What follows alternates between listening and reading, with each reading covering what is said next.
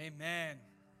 All right, what I want you to do to start off this morning is I want you to turn to the person next to you or behind you, or whatever you want to do, and I want you to tell them your favorite Christmas gift that you unwrapped.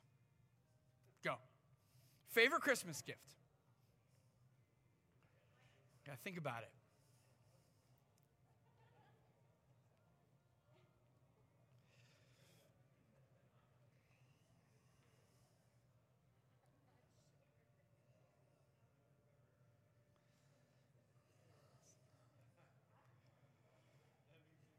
All right, how many of you picked something or thought of something if you already thought of it and it was from your childhood? Raise your hand. All right, a few of you, good. How many of you was it from the last few years? Okay. How many of it was a toy or a video game console? All right, a couple of you, good. How many of it was a tool? Yeah, we got one, nice. Mine was when I was 15, about to be 16 years old, and it was in this little box. And I was at my aunt's house for Christmas Eve, and I'm unwrapping it, and it's one of those boxes that has another box, one of those things, and it starts to ring. I'm like, what in the world? And I open out of my box, and it was my first cell phone. It was a Nokia. Remember those little Nokia phones? They're kind of like a block that looked like this. I was so excited because I was driving soon, and so that was my favorite. Second favorite, Nintendo 64. That's right. I just showed you my age, but that's okay. I wonder for you, when you think about receiving that gift, your favorite gift, what kind of memories flood your heart? How it felt to unpackage that gift? I know for me, again, I was really excited, but I bet you that receiving that gift was fun and exciting.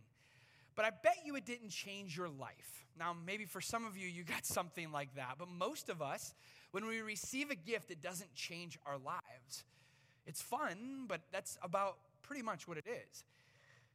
But there's something that you and I can do in order to change someone else's life. And around this time, we can ask for a lot of things, or we can give a lot of things. And I bet you that giving is more impactful, not just in the other person's life, but in your life than it is to receive.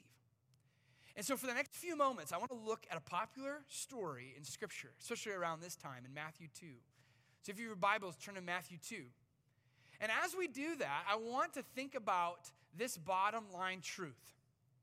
Getting can be fun, but giving can be fulfilling. That getting something's exciting and fun, but to give something is fulfilling. It's life-changing. And I want to look at that through the lens of a story in Matthew chapter 2. So open your Bibles to Matthew chapter 2. It's a little bit longer story, so I'll have it on the screens for you. And I want you to notice, I'm going to point out three characters in this story and their responses to Jesus. Three characters in this story and their three different, very different responses to Jesus. All right, so let's jump in. Matthew chapter 2, verses 1 through 12. Jesus was born in Bethlehem in Judea during the reign of King Herod. There's our first character. About the time, some wise men, our second character, from eastern lands, arrived in Jerusalem, asking, "Where is the newborn King of the Jews? We saw his star as it rose, and we have come to worship him." King Herod was deeply disturbed when he heard this, as was everyone in Jerusalem. He called a meeting of the leading priests and teachers, our third character, of the religious law, and asked, "Where is the Messiah supposed to be born?" "In Bethlehem in Judea," they said, "for this is what the prophet wrote. And you, O Bethlehem, in the land of Judah, are not least among the ruling cities of Judah, for a ruler will come from you who will be the shepherd for my people Israel." Then Herod called for a private meeting with the wise men, and he learned from them the time when the star first appeared. Then he told them, "Go to Bethlehem and search carefully for the child. And when you find him, come back and tell me so I can go and worship him too." After the interview, the wise men went their way, and the star they had seen in the east guided them to Bethlehem. It went ahead of them and stopped over the place where the child was. When they saw the star, they were filled with joy. They entered the house and saw the child with his mother Mary, and they bowed down and worshiped him. And then they opened the treasure chest and gave him gifts of gold, frankincense, and myrrh. And when it was time to leave, they returned to their own country by another route, for God had warned them in a dream not to return to Herod.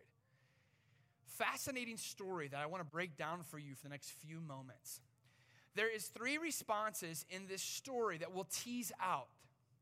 That not only are the responses that you and I can have when it comes to Jesus, but it's their responses as well. And I want to see, and I want to challenge us this morning to see where we are at in light of these 3 characters and see which ones we resemble the most.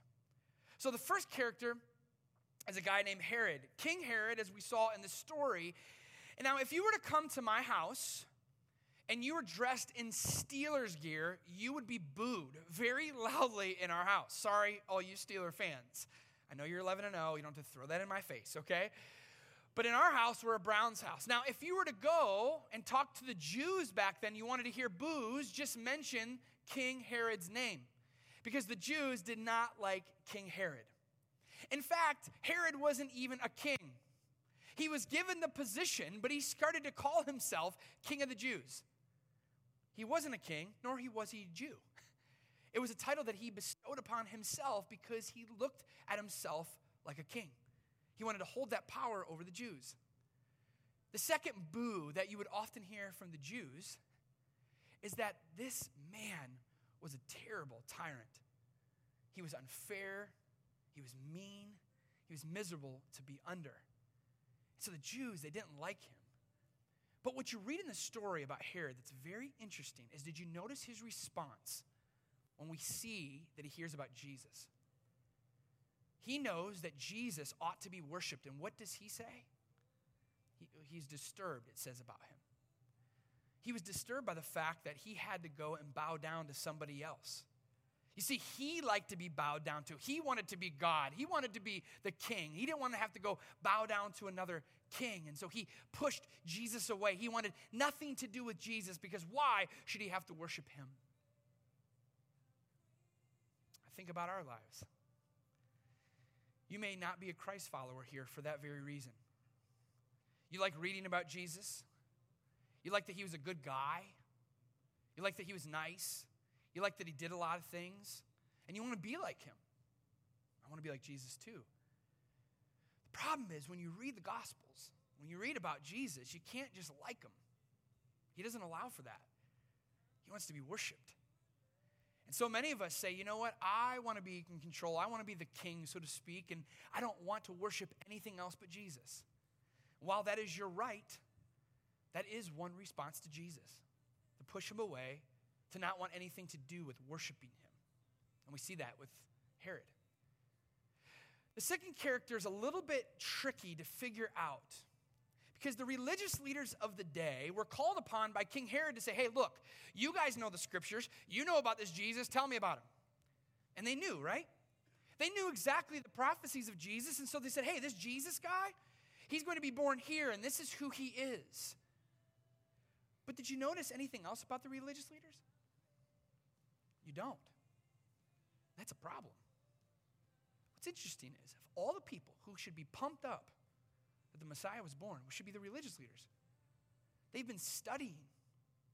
They've been praying.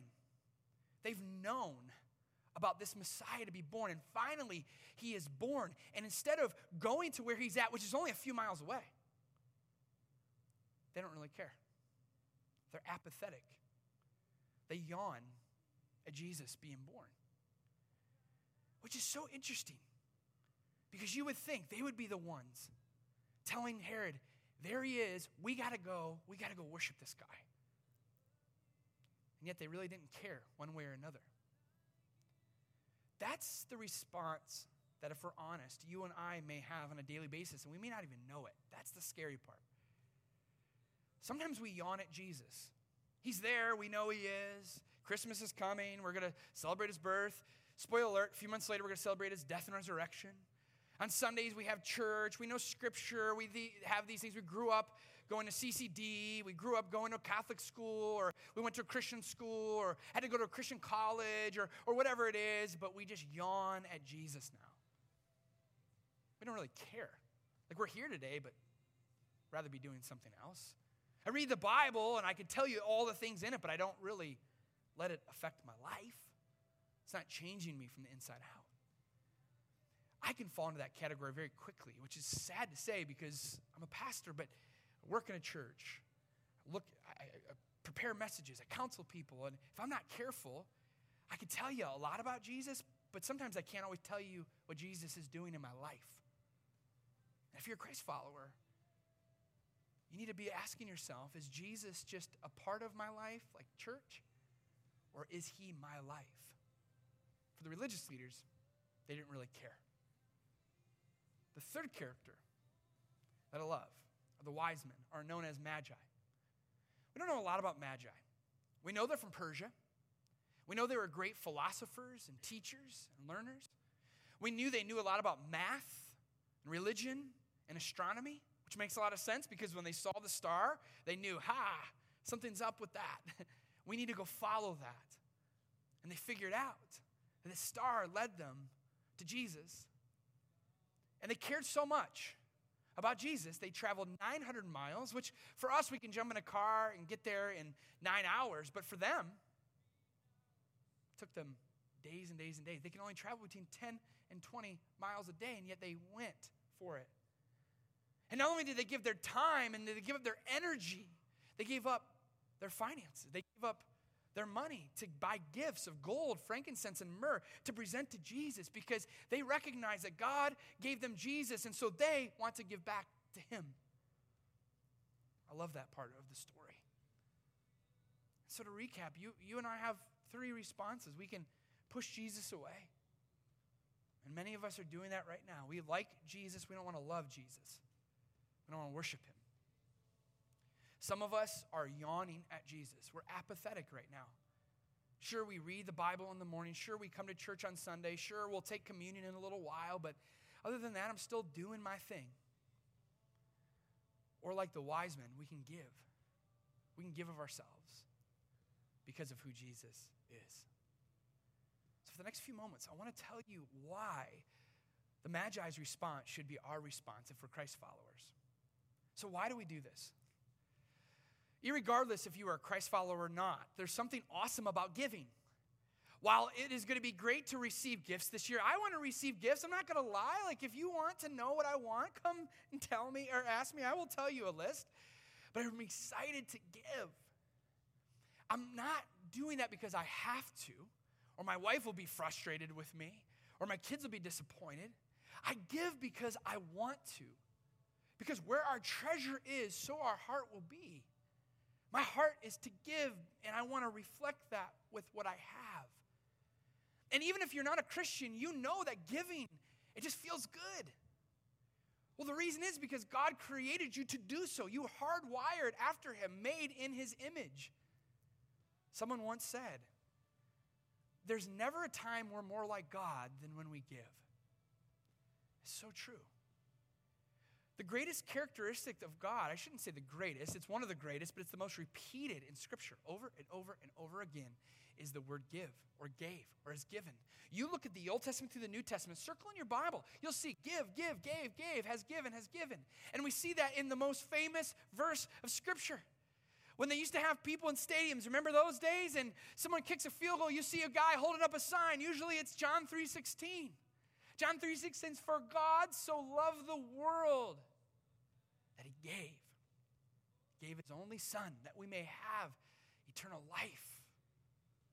He's a giver, which is why when you and I give, yes, it feels good, but more so we're reflecting the character of God. We're doing what we're made to do.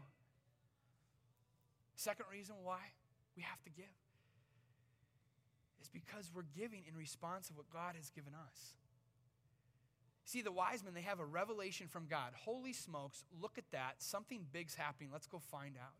And in response to that, they gave. Well, we don't have to look at a star. All we need to do is look at the cross. God gave us Jesus. And we see that and we know that. And so in response to Jesus giving his life for him, surely we would give ourselves back to him. In all aspects of life, from our treasure to our time, to to our talent, and everything in between. And you know what's interesting? As you follow Jesus, the more that you want to give. Why is that? Not just because you're made in the image of God, but because the Spirit is inside of you. When you follow Jesus, His Spirit takes residence in your life. And you are still being you, but you're being shaped in the character of Christ. And Christ's character is to give. And so the more we give and the more excited we are, it shows us the more we're becoming like Jesus through His Spirit. That's why we give. That's why we want our response not to be someone that pushes Jesus away or is apathetic to Jesus, but gives like the wise men do. Well, how do you do that? Scripture's clear. Matthew 25, Jesus says, you give to the least of these, you give to me. When you and I give to people that don't have anything, Jesus is receiving it as if you're giving it to Him Himself. I love that. Or you go to the book of James. James is faith and action working together. What they're saying is, look, if you don't have action coming from your faith, how do you really know Jesus? And when you give, it's proof that Jesus is in you. So give so that your faith is authentic and real, James says. Or 1 John. We just studied 1 John as a church a few weeks ago. You read 1 John 3, it's very clear. We give because God has given to us. It's proof of our faith. He says, how can you see someone in need and not give to them? Really, you can't because of who Jesus is and our response to Him. It's clear throughout Scripture.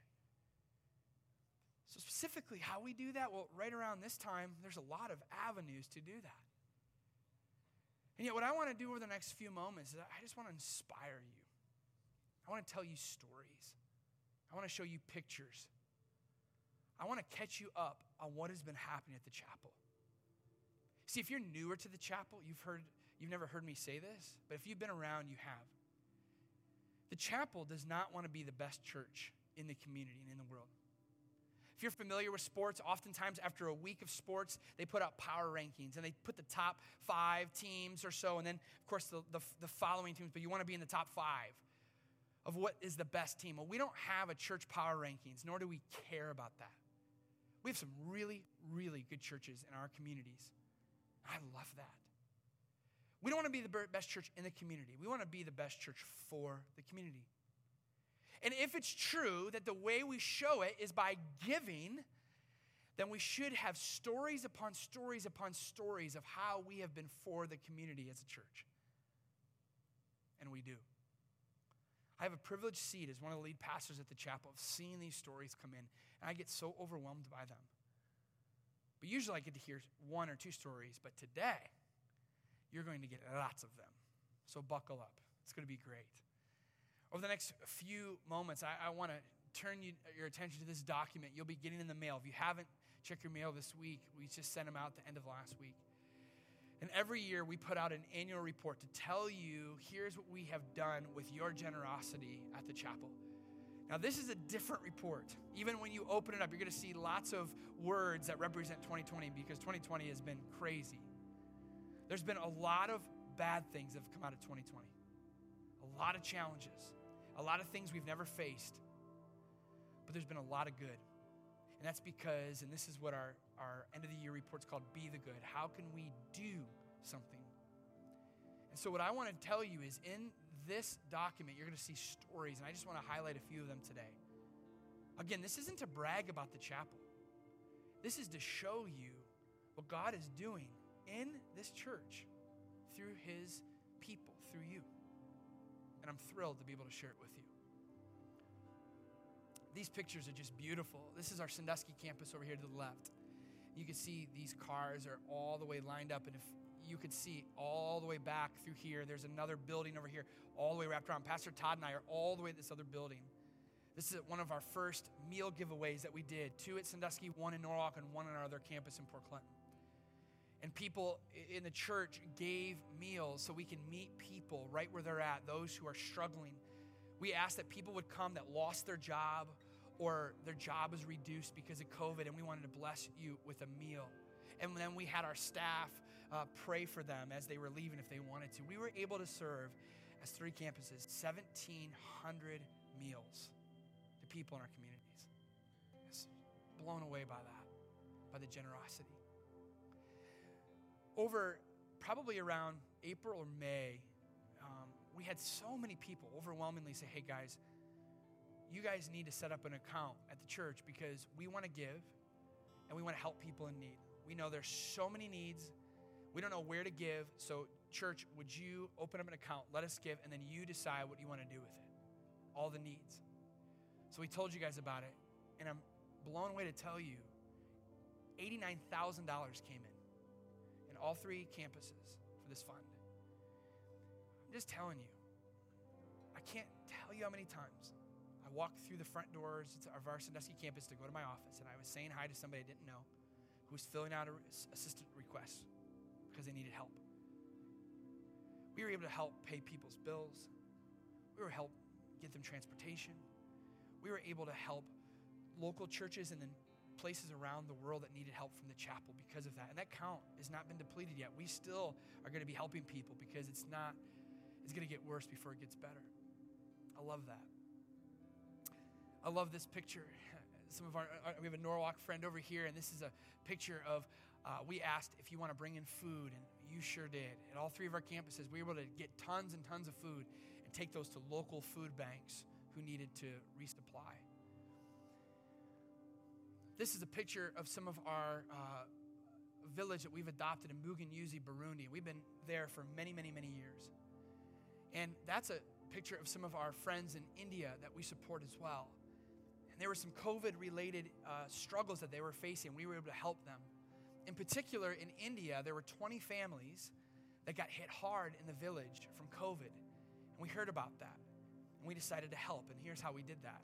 A few months ago, we said, if anybody wants to buy some chapel swag, some sweatshirts and hats and coats and things like that, not coats, sweatshirts, hats, shirts, some other things.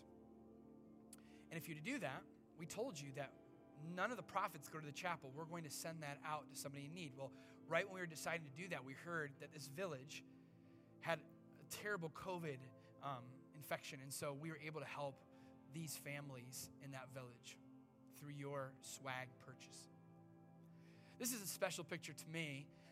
That beautiful lady over here is my mother, and our friend and my aunt back there, and then another friend who faithfully went to the Salvation Army behind the scenes and just passed out groceries. And I know so many of you did that at local area food banks and different nonprofits around town. And what an amazing, amazing thing to give up your time during these trying months to help people in need.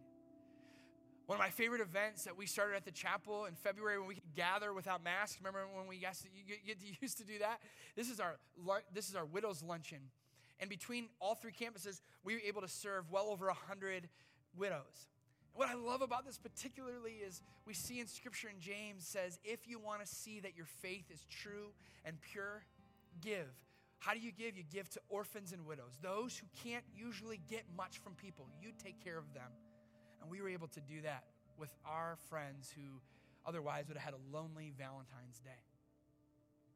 This is a representation of our short-term missions. We weren't able to send a lot this past year, but over the last 3 years, we were able to send 213 people from all 3 of our campuses around the globe to serve Jesus. What an amazing, amazing thing.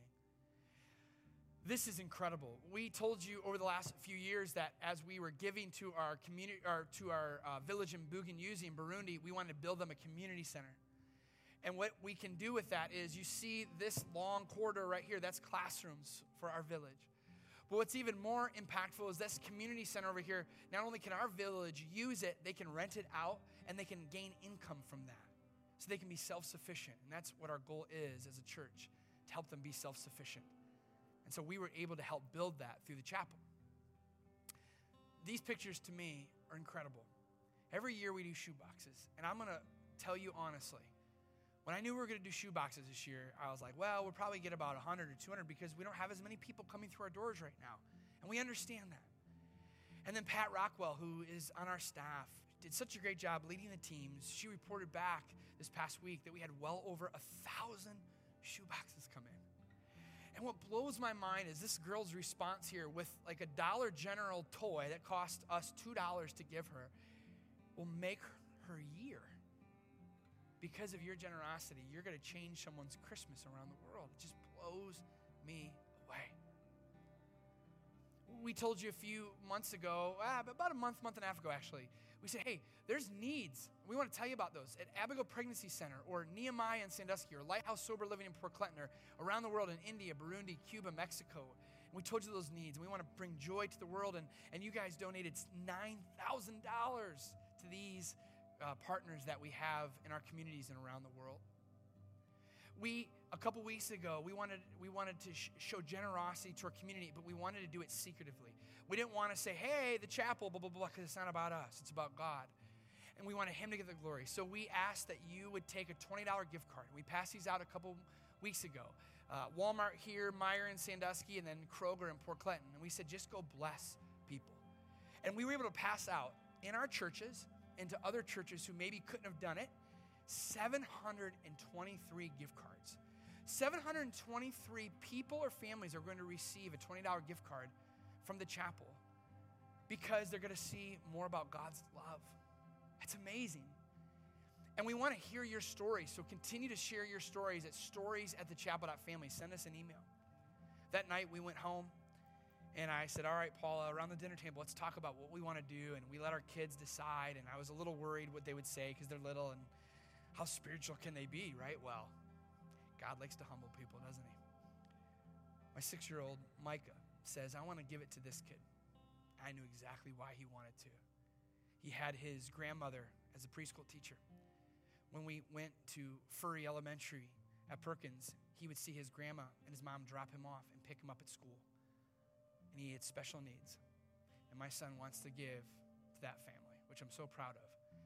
That's one family who I don't even know if they go to church are going to hear about God's love just through a $20 gift card. I love that we're so generous in that way. We told you about the Stelzers a couple weeks ago. They're on a part of our missions now at the chapel that we've brought them on, and we're supporting them going to Central Asia. And they go to our Port Clinton campus, and they'll be leaving in a few months, and we get to sponsor them and get to have a footprint of the chapel in Central Asia. And then finally, these pictures just represent your every week giving. I can't tell you how amazing it is to see kids and students specifically, of course adults too, but to see kids and students specifically, lives change because of your generosity on a weekly basis. That's why we're meant to give. These stories, I'm hoping, are a shot to your soul.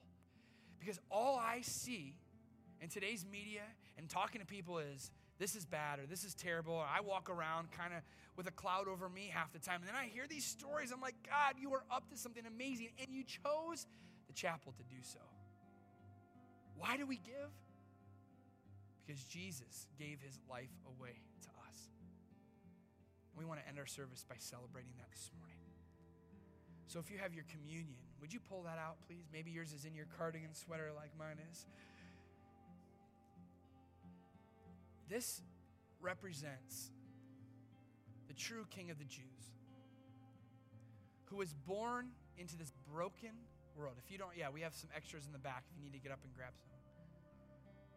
He came to this world, and he was perfect and sinless because you and I can never be. And he took our place on the cross, and 3 days later, he rose again. He gave himself to us. How can we not give ourselves back to him? And that's what communion represents. So take this little plastic tab off right here and grab communion. This is the bread or the wafer. And this represents Jesus on the cross giving away his body, which was broken and pierced and marred so that you and I may be whole. Let's do this to remember Jesus together.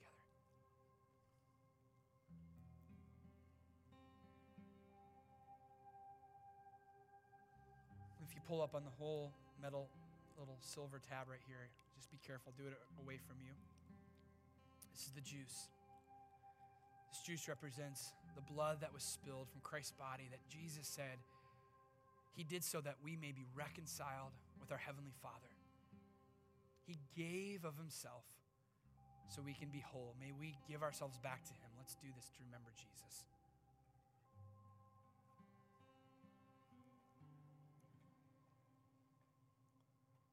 Lord, we give ourselves back to you. You gave so we can give. You gave so we could taste what it feels like and means to give our lives away. There is nothing more God-like and Jesus-like than to give of our time, of our talents, of our treasure, and our lives. Lord, free us to give ourselves away, for that is what life is truly about. Thank you for thrilling our hearts this morning, for what you're doing in our community around the world, and you chose the chapel to be a part of that. We praise you and we thank you. We give ourselves away to you this morning. Do in us what we can never do in ourselves. In Jesus' name, amen. Well, we want to dismiss you, so would you just stay seated, and we're going to dismiss you row by row. Have a fantastic